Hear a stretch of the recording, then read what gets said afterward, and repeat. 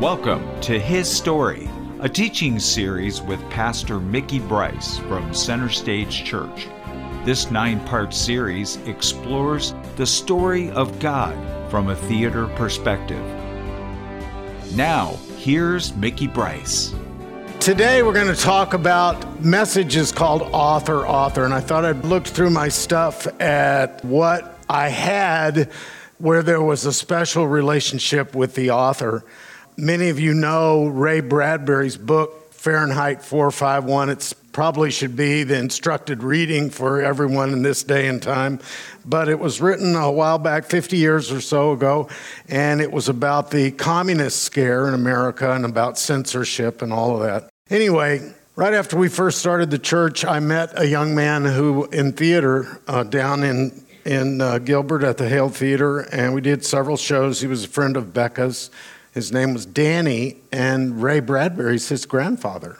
And so I got a signed copy of Ray Bradbury's book, Fahrenheit 451. If you've ever read it, you know that the phrase, here, this is his handwriting. It says, "Mickey, blow out that match." Ray Bradbury. Blow out the match was the rallying cry for, the book is about banning books. All the books were burned in the imagination in the book in that society. So that's my most famous author that I've ever come in contact with, outside of the author we're going to talk about today. But everyone knows what author means. It's the premiere of a new play. Opening night and the play is a success. As the audience applauds the performance, everyone says, "Author," because the author is there. And he comes forward and makes a rare public appearance at the performance of his or her new work. It was also the name of a 1982 movie starring Al Pacino. And the story is written by a playwright named Israel Horowitz, and it's also, much like Fahrenheit 451, an attempt to address the problems that are seen in society. So according to Webster's dictionary, the author is the beginner or first mover. It's an interesting way to think about it, of anything. The creator or the originator. And today, as we move from the Old Testament in our history series to the New, his story brings us to the author of Scripture. No, not John, but God himself, the first mover, the creator, the originator. Jesus Christ, the Son of God, Son of Man, the first mover of creation, the originator of the human race, and the author of all of history. In the fullness of time, when God's plan called for it, God himself stepped into flesh into our world. That's something that Orthodox Christianity has always taught. He grew and he lived as one of us. Not only was he the author of history, he became one of the actors as well. So here's God who wrote the story. It's being produced in real time in our world, and he steps on the stage, not just in it, but as the leading character in history. So turn, if you would, to the book of John, the very beginning of it, chapter 1, and we're going to witness what I think is the beginning of the climax of God's story, and that is the incarnation of God himself, the coming of the Messiah that Judaism had long taught and longed for, Jesus Christ. Let me pray for us as we do that. Father, thank you for Jesus today. Thank you that he is the author and finisher of our faith. We thank you today that you are real, that you are true, that you are holy, and you are perfect. Thank you, Lord, that you have written down your word so that we might know about you in the ways that we're going to talk about today. And I pray for each person that is here in the room with me, as well as those who might listen to the podcast in weeks to come. Would you bless us today through your word, which is true, in Jesus' name, amen. So the book of John explains in detail this business of Jesus being the author of history. And let me give you 3 words that will help you kind of focus your thinking on what does that mean. Here's the 3 words. Jesus is the incarnation of God. Jesus is the explanation of God. And Jesus is the provision from God. The incarnation says that he is a God who came to live as a man. His life explains who God is for us to know. And Jesus is the provision because he had a task to do, and he accomplished that task. Robert Louis Stevenson, author of books such as Treasure Island when he was a young child, one evening was looking down out of his front window of his house, fascinated by the lamplighter coming down the street. You remember in the old days, they would reach up and light the lamps, the gas lamps on the street. And he called to his Nana, "Nana, come quickly. There is a man coming down the street, punching holes in the darkness." What a wonderful picture. Because that's what Jesus Christ did when he came into our world. He punched a hole in the darkness. What a wonderful picture of that it is. Listen to what the Word of God says beginning in John 1. In the beginning was the Word. And the word here in Greek, the word, is referencing Jesus, the Messiah, not the Bible per se. You have to go back and study what this word logos, which is translated into English as word, really in this context is talking about Jesus Christ, God made flesh. The great idea is the best way the Greeks thought about it. The big idea is this logos. And Jesus is the great idea of God. He is the person made flesh. In the beginning was the Word. And the Word was with God, and the Word was God. He was with God in the beginning. Through him, all things were made. Without him, nothing was made that has been made. In him was life, and that life was the light of men. The light shines in darkness, but the darkness has not understood it. The Word became flesh and made his dwelling among us. We have seen his glory, the glory of the one and only who came from the Father, full of grace and truth. That is perhaps one of the most beautifully poetic and theologically relevant passages that I can think of. It just, even in the English translation, is so beautiful. When you consider what's being said there, it makes it even more beautiful. The incarnation is a word that means that God became one of us. He became a human being. Orthodox Christianity has always taught that Jesus became a man, not a ghost. Certain theologies that arose throughout the years taught various incorrect things, that Jesus was like a figure of humanity, or he was some sort of idea, but not really flesh and blood. That's not what Scripture teaches.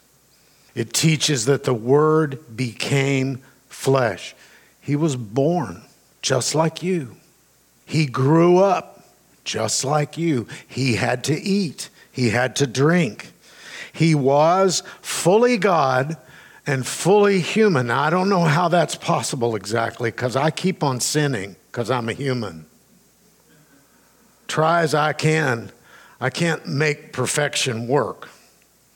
Jesus is fully God, fully man. I don't know exactly how that fully God part dealt with the fully man part, but he did. He was limited in some physical ways. He needed water. He grew hungry, experienced fatigue. He felt grief, joy, and compassion. All of those things can be confirmed by the story of his life. And yet, not once did he ever sin. His will and God's never strayed from each other. In fact, they are the same person. The incarnation is proof that God understands his creation. That in itself is mind-boggling. John Howard Griffin was a white man that believed he could never understood the plight of African Americans unless he became one. In 1959, he darkened his skin with medication, sun lamps, and stains, traveled throughout the South.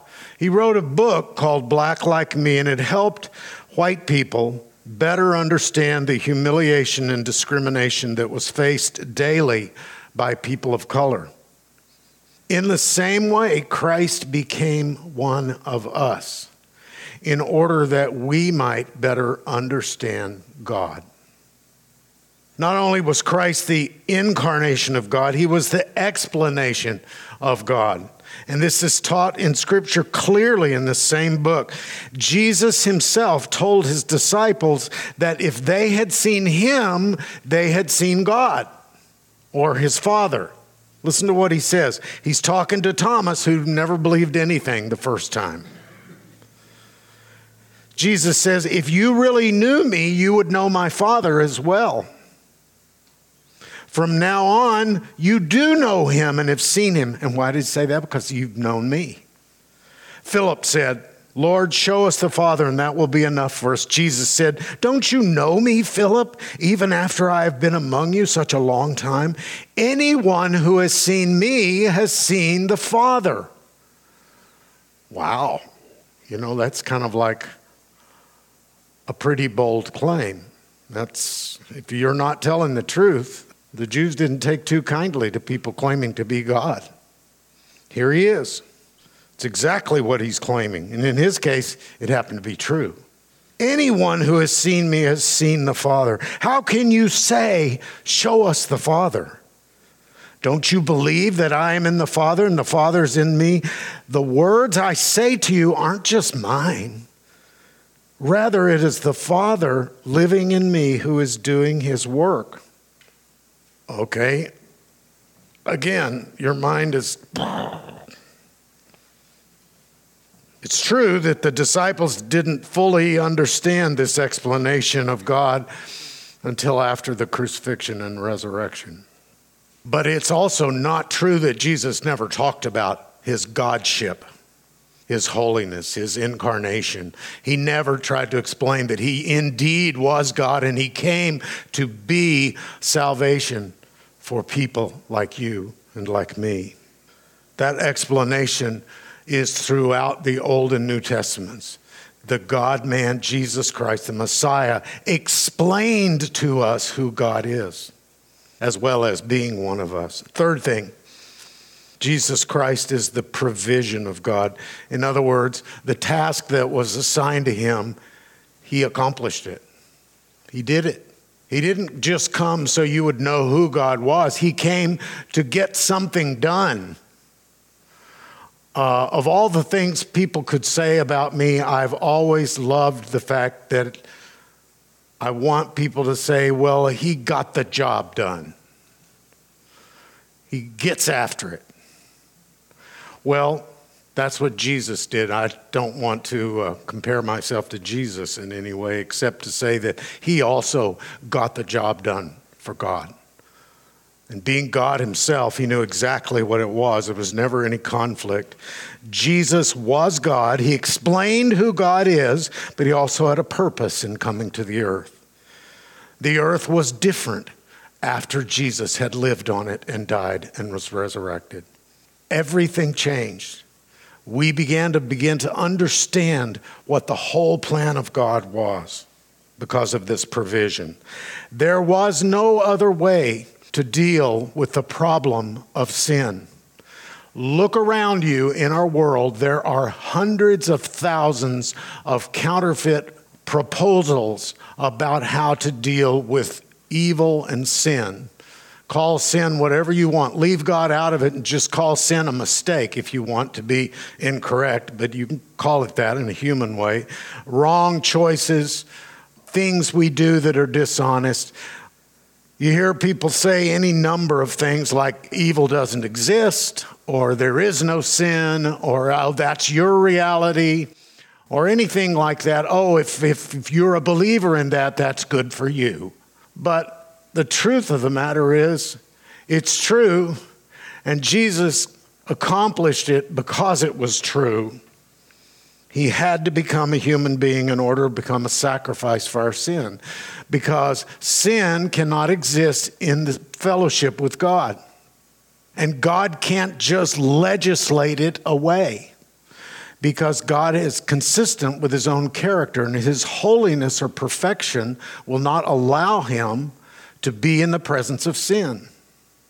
So how do you get rid of the sin? You can't just say it doesn't exist, because that denies God's holiness. You can't say you're forgiven without sin being paid for, because that's the whole picture of the Old Testament sacrificial system, was that atonement had to be made. Something had to give and be paid in order for there to be forgiveness. Sacrificial system was a picture of the Lamb of God, who was Jesus, who actually had to die. And again, people say, oh, he didn't really die, he swooned, or some other thing other than actual physical death. That's the only way sin could be atoned for, because God has to look at it and say, okay, Jesus, who had no sin, he owes God nothing. He paid a price, and that price, that gift, is attributed to anyone who will believe that he is the Son of God and salvation is theirs. Jesus had to become a human being in order to do that. He had to. Listen to what John 3:16 says about the provision of God. For God so loved the world that he gave his only Son, his one and only Son, that whosoever believes in him should not perish, but have everlasting life. Listen to the second verse. Verse 17, for God did not send his Son into the world to condemn the world, but to save the world through him. Whoever believes in him is not condemned, but whoever does not believe stands condemned already, because they have not believed in the name of God's one and only Son. You can go and preach a sermon on every half of every verse in those two verses. They're incredible. When is the last time you read them? Go back and read them again and just meditate on them. They are absolutely beautiful. And they're beautiful because they're true. And because they're true, they not only explain God to us, they explain his purpose so that we might be able to live in fellowship with God. And so that's what we do because of it. At some point in my life, I said, yes, I believe that. That's the gospel. I believe it. I became a Christian because of it. That's how it works. If you're listening to this message today on our podcast and you don't know what it means to become a Christian, that's what it means right there. So that whoever believes in him should not perish or go to hell, but have eternal life. But God didn't send his Son into the world to condemn it. You hear people talk about Christianity, and sometimes they're really talking about Christians who misunderstand this relationship of salvation and God and all of that. And yes, it's true that sometimes well-meaning and sometimes not so well-meaning Christians have given Christianity a bum rap because they are not exhibiting what Christianity is all about. And people tend to look at that counterfeit or that image as an example of Christianity when in reality it's not. It's false. But the truth of the matter is, one of the things that people criticize most about some Christians is that we tend to be viewed in some circles as judgmental. And what does that mean? It means that I'm more concerned with correcting your behavior than I am with having correct behavior in my own life. And I take a holier than thou position about it.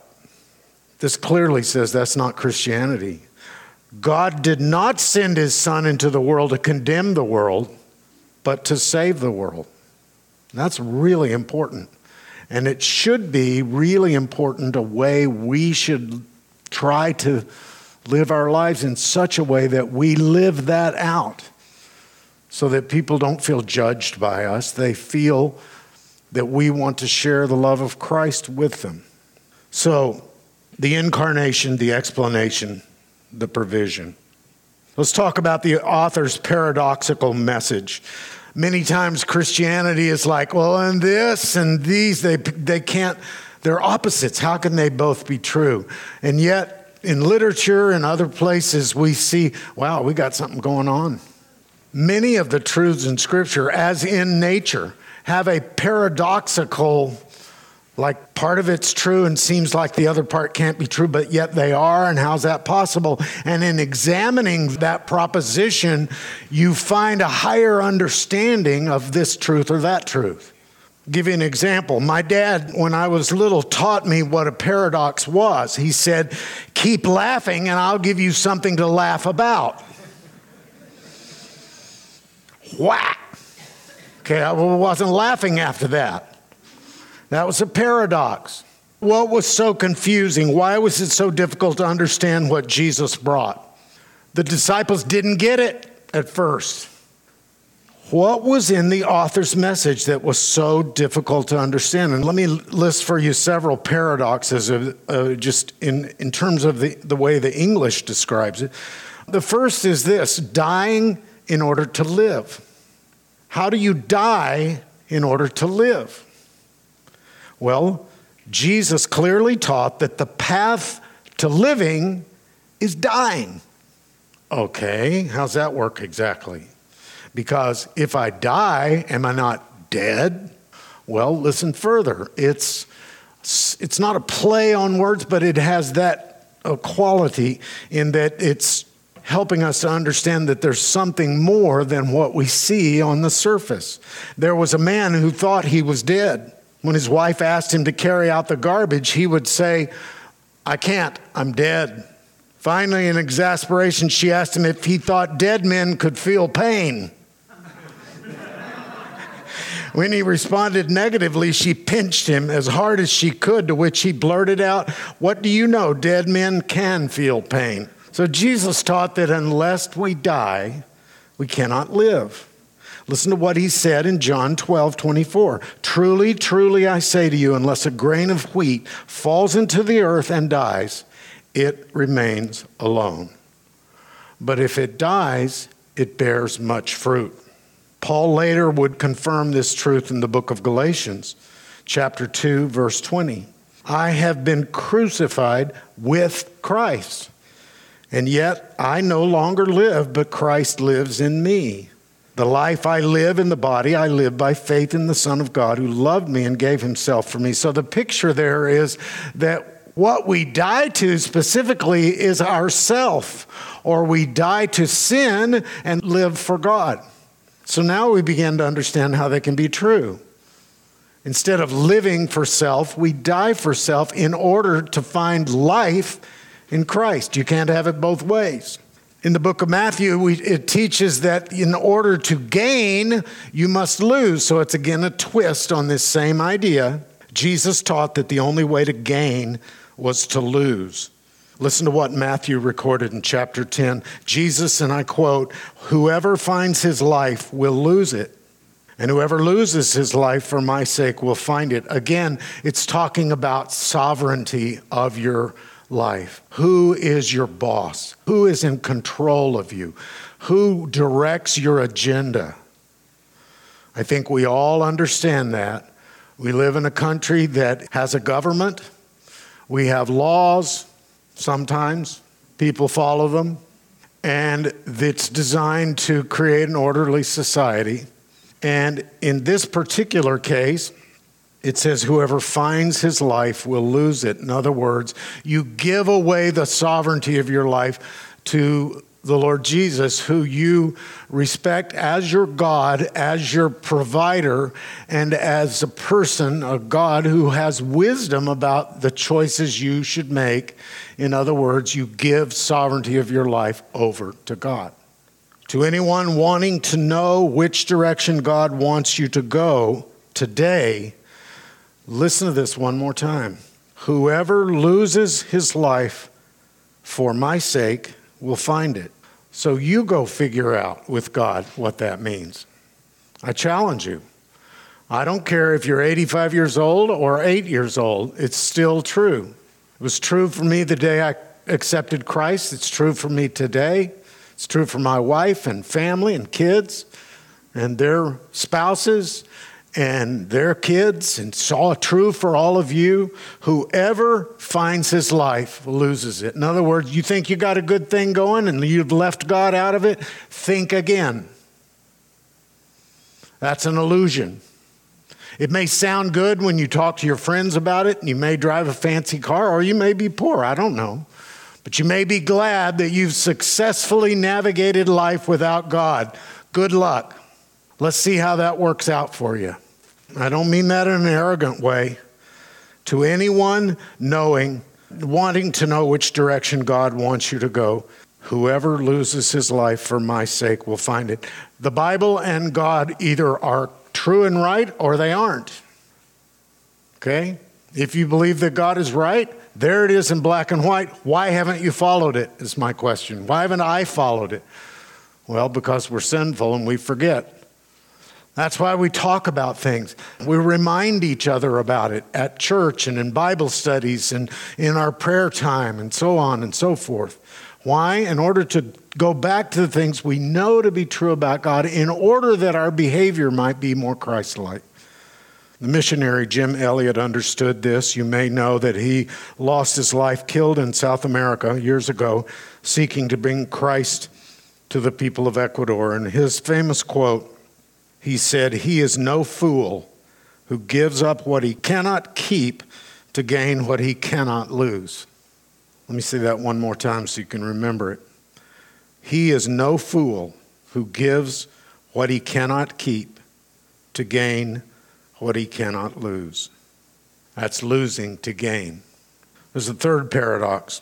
We find it in 2 Corinthians chapter 12. We're going to call this one triumph through weakness. Usually we see triumph through triumph. When the Cowboys win the Super Bowl last time in 1996, they triumph. Ever since then, they're terrible. Okay? Whoever wins, wins, right? And whoever loses, loses. That's the way life works, okay? So when Jesus said triumph through weakness, or Paul in this case, he's making a point of a truth that is bigger than, he who has the gold makes the rules. That's the golden rule. Many examples of triumph through weakness found in Scripture. Over and over and over again, the men and women of faith were honorable, humble men and women. They let God work in their life. They were what we call instruments. They were not trying to be God. When they did try to be like God, as in King Saul or some others who made terrible mistakes, they were judged for it, and their life did not go well.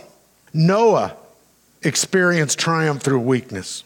He endured ridicule for building an ark. Hosea was scorned by his wife. Paul was humiliated, beaten, and jailed. Why? Because they understood that to follow Christ meant to be weak, and that the ultimate benefit there was a spiritual strength that allowed them to persevere through difficulty.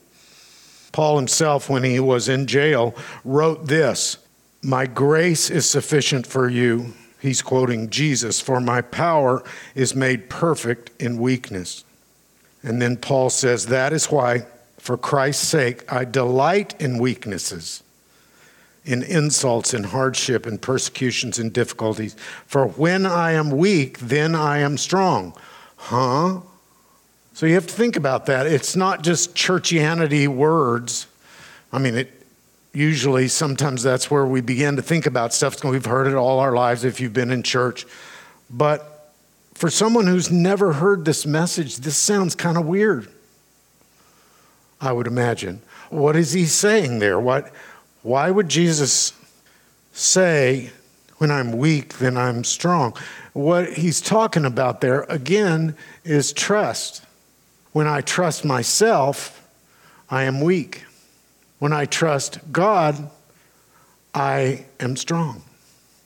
In other words, when I do what God wants me to do, I am obedient. When I don't, it's anything else. And I get in trouble. And I make mistakes. All of us have experienced this. We go along with life and we are trusting God for every step of the way. And then the next thing you know, we get busy with something and our attention shifts to, I got to do this over here on the side. And it's maybe a good thing. So we go after that and start working on that. And before too long, we realize, oh my gosh, it's been several days or maybe longer since I've actually asked God to help me. And you step back from that and you think, oh gosh, and you fix that. But our nature is not to do it right. One of the biggest lies in the world is that humanity is good in nature. It's not. It's bad in nature. Read anywhere in Scripture about human nature. It's deceitfully wicked according to Scripture. Yes, there are examples of good people. But even those good people, when left to their own devices over time, will make bad choices. No one embodied triumph through weakness like Jesus. You look at what happened to him. He stood before men that were accusing him. He stood firm. He was patient, even while he was being abused. Jesus said, as quoted by the Apostle Matthew in chapter 9, "It is not the healthy who need a doctor, but the sick." So here's the picture here, is that when we understand that we're not healthy, we're sick, we need a doctor. The doctor's Christ. And when you go to him, he fixes you. That's a pretty simple picture, isn't it?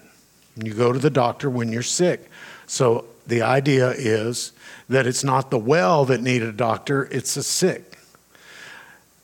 They say in evangelistic circles that you can't just talk about the love of God. It's pervasive and true, for sure. You have to talk about the problem of sin, too. Because until somebody realizes that they're sick, they don't need a doctor. And that's why so many people that you meet, oh, well, it's fine for you to be whatever you want about God, but I choose to be an atheist. Well, that person obviously has not really come to grips with the fact that their own nature is not what they think it is. It's going to lead them in a direction, and I will make this comment. It happens to be my personal opinion. The biggest objection to Christianity isn't the love of Christ. Everybody can agree that when you look at Christ's behavior, it was loving. The biggest objection to Christianity is that Christianity makes a claim on me. In other words, I have to find my weakness. I have to give up in order to receive. That's the whole point of what we're talking about here. And that if I'm unwilling to let Christ direct my life, that says a lot about whether I really understand whether I've accepted his salvation. Now, I'm not preaching a work salvation. I'm simply saying the Bible teaches also that we must examine our lives to see if we are in the faith. And I think that's what that means. So, word to the wise. Please understand that being a Christian is not just about a belief system. It is about understanding that God is sovereign over your life, and as such, being your God has the right to direct you, and he will direct you in a good way. So we don't want to do that because why? Well, we want to do what we want to do. That's the essence of sin. So unless you grapple with the sin thing, you can't really do that very well. So let me say that about that. Lastly, a last paradox. I say this, the kingdom that God is building is not a kingdom of this world. So many people, when they viewed what Christ did on the earth, they were disappointed because they didn't understand that Christ was not there to rid them of the Romans or whatever oppression, slavery, or inequity, or whatever it is that was in their life that was true. He was not General George S. Patton for the Jews. He was a revolutionary, but his kingdom was not of this world, it was of the next world. And even though I believe in our political process, I believe that Americans ought to be connected and involved with the way our government is run, Christians have to also understand this, that if I get a chance to have 10 minutes with somebody, I'd rather find out what they think about Jesus than what they think about Biden or any Republican. Seriously, folks, let's understand that Christianity makes a difference not only in the world to come, but in this world. Yes, that's true. But if time is short, talk to people about Jesus, because Jesus is the only thing that can make a difference in the world to come. I believe there will be plenty of people from all political persuasions that have an authentic relationship with Christ and will be there in heaven. Some people would like you to think that's not possible. I'll let God be the judge. But I think that it is not only possible, it's probable, because there, in every nation, in every economic class, in every race, there are numbers and people that are represented there that have come to know Christ as their Savior and will be enjoying eternity with us. And if Christians cared more about eternity than they did about fundraising, then possibly more people would hear about Christ. So I'll just leave it at that. Jesus himself said in John 18, "My kingdom is not of this world. If my kingdom were of this world, then my servants would be fighting so that I would not be handed over to the Jews. But as it is, my kingdom is not of this realm." And what he's talking about is, if I wanted it, folks, I could just, it'd be like, Marvel. And Jesus showed who he was by how he stood in front of Pilate, how he stood in front of the Romans and accepted their corrupt punishment. And he did all of that for you and me. And if people could see that through our example, I don't know how somebody doesn't fall on their knees and say, "Thank you, God, for what you've given to me through Jesus." If they believe that, that's the gospel. Christ came to save sinners. My kingdom is not of this world. It is a spiritual kingdom, Jesus said. It's not about armies, countries, political philosophies, and winning and losing. Yes, truth is expressed in all systems. And when you choose any system that's earthly, a political system, a civic, whatever it is, there are principles that you should follow, and the ones that matter are based on truth of Scripture. But it is also true that the kingdom that Jesus was talking about was not the United States of America or Rome or Greece or any of the great cultures that have existed throughout human history. It is a spiritual kingdom. Jesus taught that the kingdom of God is the kingdom of relationships between man and God. It concerns itself not so much with the now as the later. Not the immediate, but the eternal. Not the physical, but the spiritual. Jesus' message, even today, is not accepted because many people don't fully understand or appreciate those paradoxes. They've never really given it any serious thought because so many times Christians, errant Christians, stand in the way of the explanation of who God is. And I say that with a great deal of grief for our faith. And I'm ashamed at what I see sometimes false example of what people think God must be like.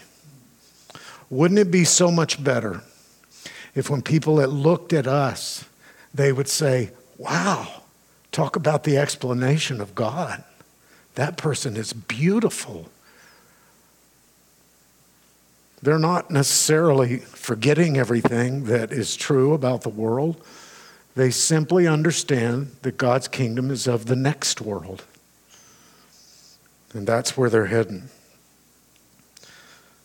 Jesus' message is paradoxical today. To many, the truth of Jesus is foolishness. Well, the Bible says people will think it's foolish. They do. And now they're not embarrassed to say so. You can read it all over Facebook, all over every place you want to look. Christians are stupid. Christians are wrong. Christians are this or that or the other. And it's really terrible, some of the things that are being said. This is a hard experience for believers because we get angry about it wrongly, and we understand, that our ego's on the, well, it's not, it shouldn't be. And we don't take responsibility for why somebody must think that. Because it wasn't me. Well, all you can do is love people, that's all. The good news is still about the next world. So, 3 questions to ask. Here's the first one. Ask yourself this question. Even if you're here today live, if you're listening to this and I've never met you, how are you doing? Here's the first question. Have I placed my faith in the author, Jesus Christ? And the question is one, am I saved? Am I a Christian? Have I placed my faith in the author? If you have done this, you're a Christian. There is no other way, Jesus said, to experience the next life with God other than Jesus. Again, people will tell you different things. Oh, that's your truth, that's my truth. No. There is truth and there is error, period. Jesus is truth. The Word of God is truth. Anything that doesn't say what this says is wrong. Doesn't mean you don't love somebody that disagrees or believes that.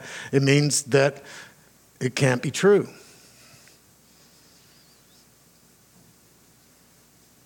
There's no other way. You must place your faith in the author of this book and believe that God paid the bill that you owed. You got the get out of jail free card, so to speak. If you have done this, you have been saved from your sin. That's step one. None of the other steps matter until you've accomplished that one through Christ. The second thing, just as important, they go hand in hand. Second question you must ask yourself, have I given him authority in my life?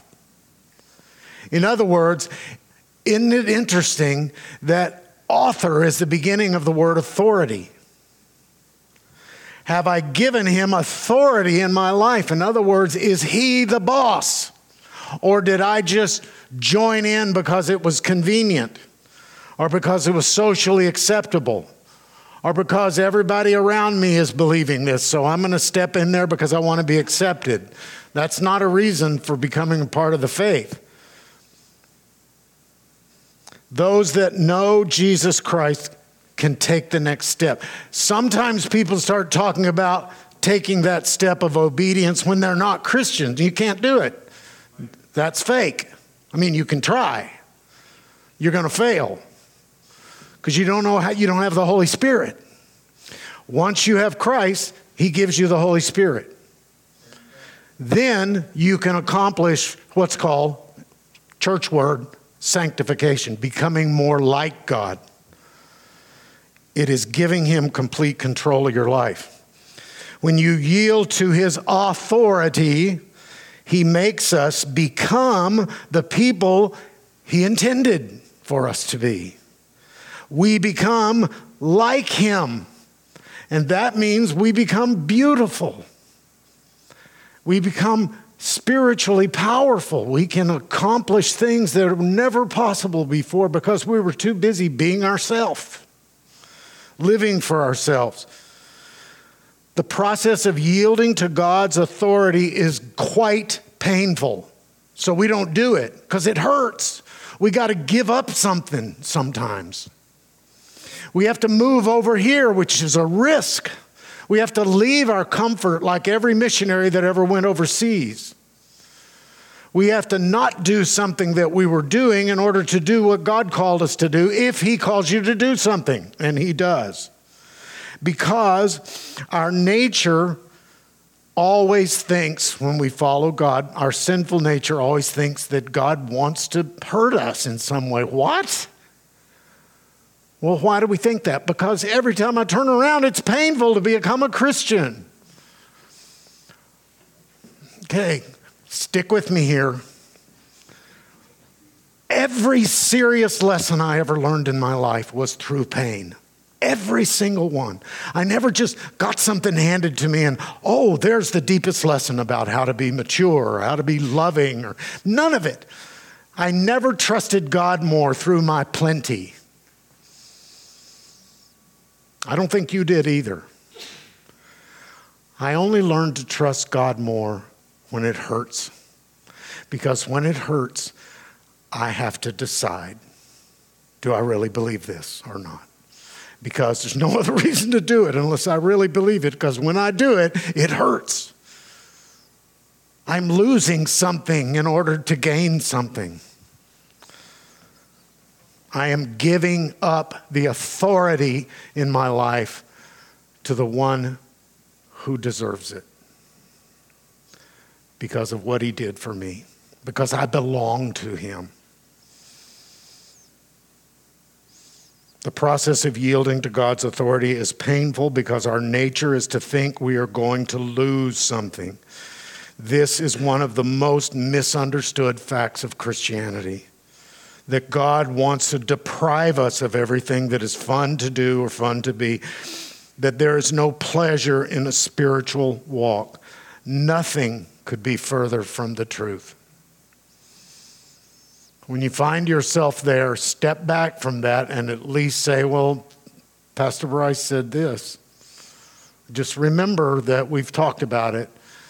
Give God a chance to show you what he means by providing for you through loss. There are times in your life that it takes your breath away how much something hurts. It takes your breath away. And you have a choice there to make. Did God do this because he hates me? Or does God promise to deliver me through it? And the answer is the latter. So if that's true, what? God, be patient.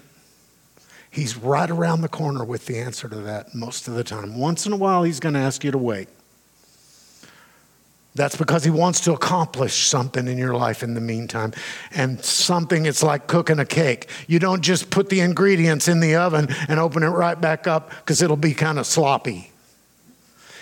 It takes the heat of the oven to cook the cake. Same thing with pain and trouble. It has to cook in you for you to see what God intends. I don't know why. That's just how you make a cake. It's how you make Christians too. The authority in my life. One day, after a busy morning chasing votes, the governor, not our governor, arrived at a church barbecue. We're going to say the governor of New Mexico. We'll say that. But I'm not saying the governor of New Mexico in case someone is quoting this 10 years from now online. As the governor moved down the serving line, he had out his plate to the woman serving chicken. She put a piece on his plate and turned to the next person in line. "Excuse me," the governor said, "but do you mind if I have another piece of chicken?" Sorry, the woman said, but I'm supposed to give one piece of chicken to each person. But I'm starved, the governor said. Sorry, the woman said, only one to a customer. The governor decided this time he would throw a little authority around. Do you know who I am? He said, I'm the governor of this state. She said, do you know who I am? The woman. He said, no, I don't know who you are. She said, well, I'm the lady in charge of the chicken, and it's one piece of chicken per customer. She understood her authority. God does too. I wish we understood God's authority as well as that woman understood her own. So, last question. I'll leave you to enjoy your Sunday or whatever day you hear this. Has my life been changed by him? My life, has it been changed? A confirmation that you are saved is that God changes you. He changes you in some ways you might expect and some ways that you never expected. Most of the change can be seen in Scripture because the qualities that he puts in you are on record. It may have you end up in places you never intended. I spent pretty much my whole scholastic life studying to be a musician. And in the year 2004, I gave that up as a career to start this church. I never expected that. But here we are.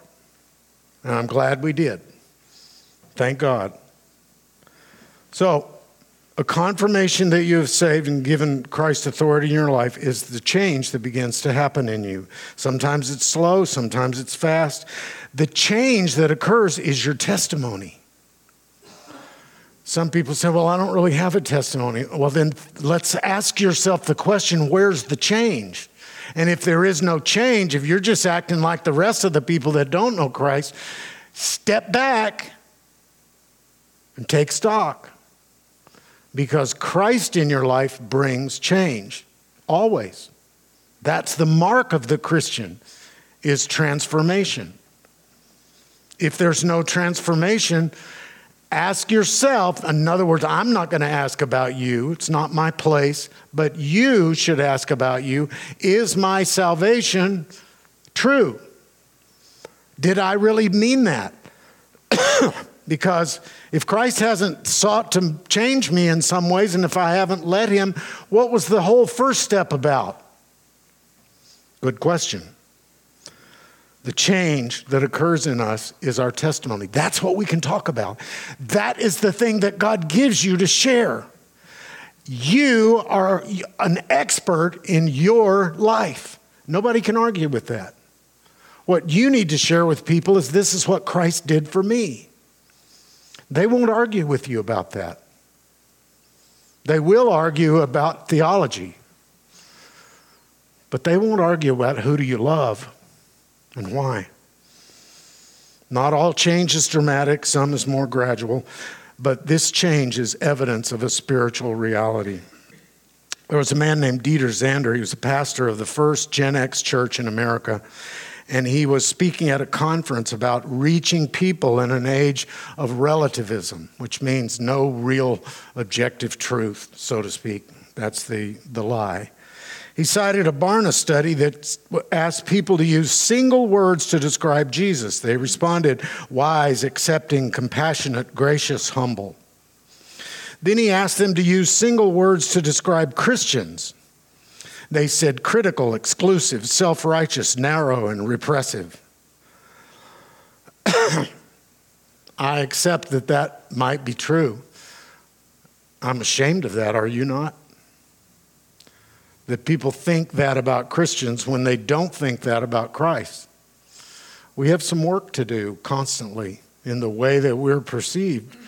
Now, I understand that people sometimes perceive you wrongly. I get all of that. But there is a difference between knowing the good news. Listen to this. There's a difference between knowing the good news and being the good news. Think about that. What we are exhibiting is not an intellectual faith only. It is intellectual. It is a life-changing effect.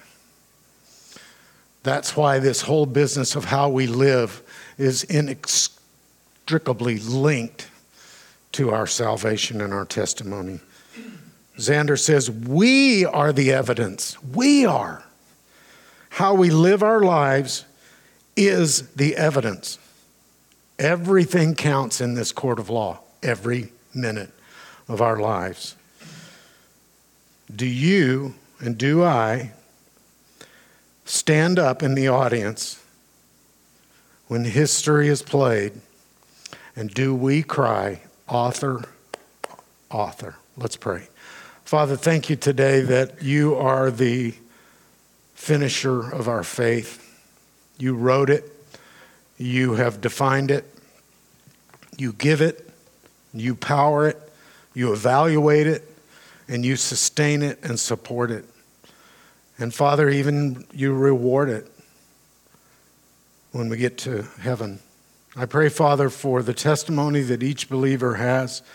But I also pray for people that don't know Christ, that they might be able to look past some of the things they might see in some Christians, to see a God who is holy and perfect, that loves them, that sent himself, his only son, to this world to die horrible, horrible, criminal death on the most painful method of execution possible in human history in order to show us and to accomplish a gift and a payment that was made to you on our behalf. Thank you, Father, that act of love is a statement about your authority in our life. You've earned the right to be our God, Father, and we thank you for it. We thank you for sending your son, Jesus. For those of us that already do know you, we are grateful for you, grateful for all of the things that you've given us, things that you continue to explain to us in your word. We're grateful for the friends that we enjoy that can share our faith and can hold us accountable to good behavior, can sustain us when we hurt, when we're lonely, when we're afraid. Father, also for those in our world that do not know you, I pray especially for them, for each person that may hear these words in this podcast, that they might understand that there is a God that loves them, and his name is Jesus Christ. And he has shown that love by the way that he was brought into the world, the way he conducted himself, and the way that he died and was resurrected. Thank you, Father, for who you are. Thank you for history, that we can see your work. Help us to see who you are today and to live our lives accordingly. In Christ's name I pray. Amen. Join us for the next lesson in this Center Stage teaching series, and tell a friend about our His Story podcast. For more information about Center Stage Church in Gold Canyon, Arizona, visit centerstagechurch.org.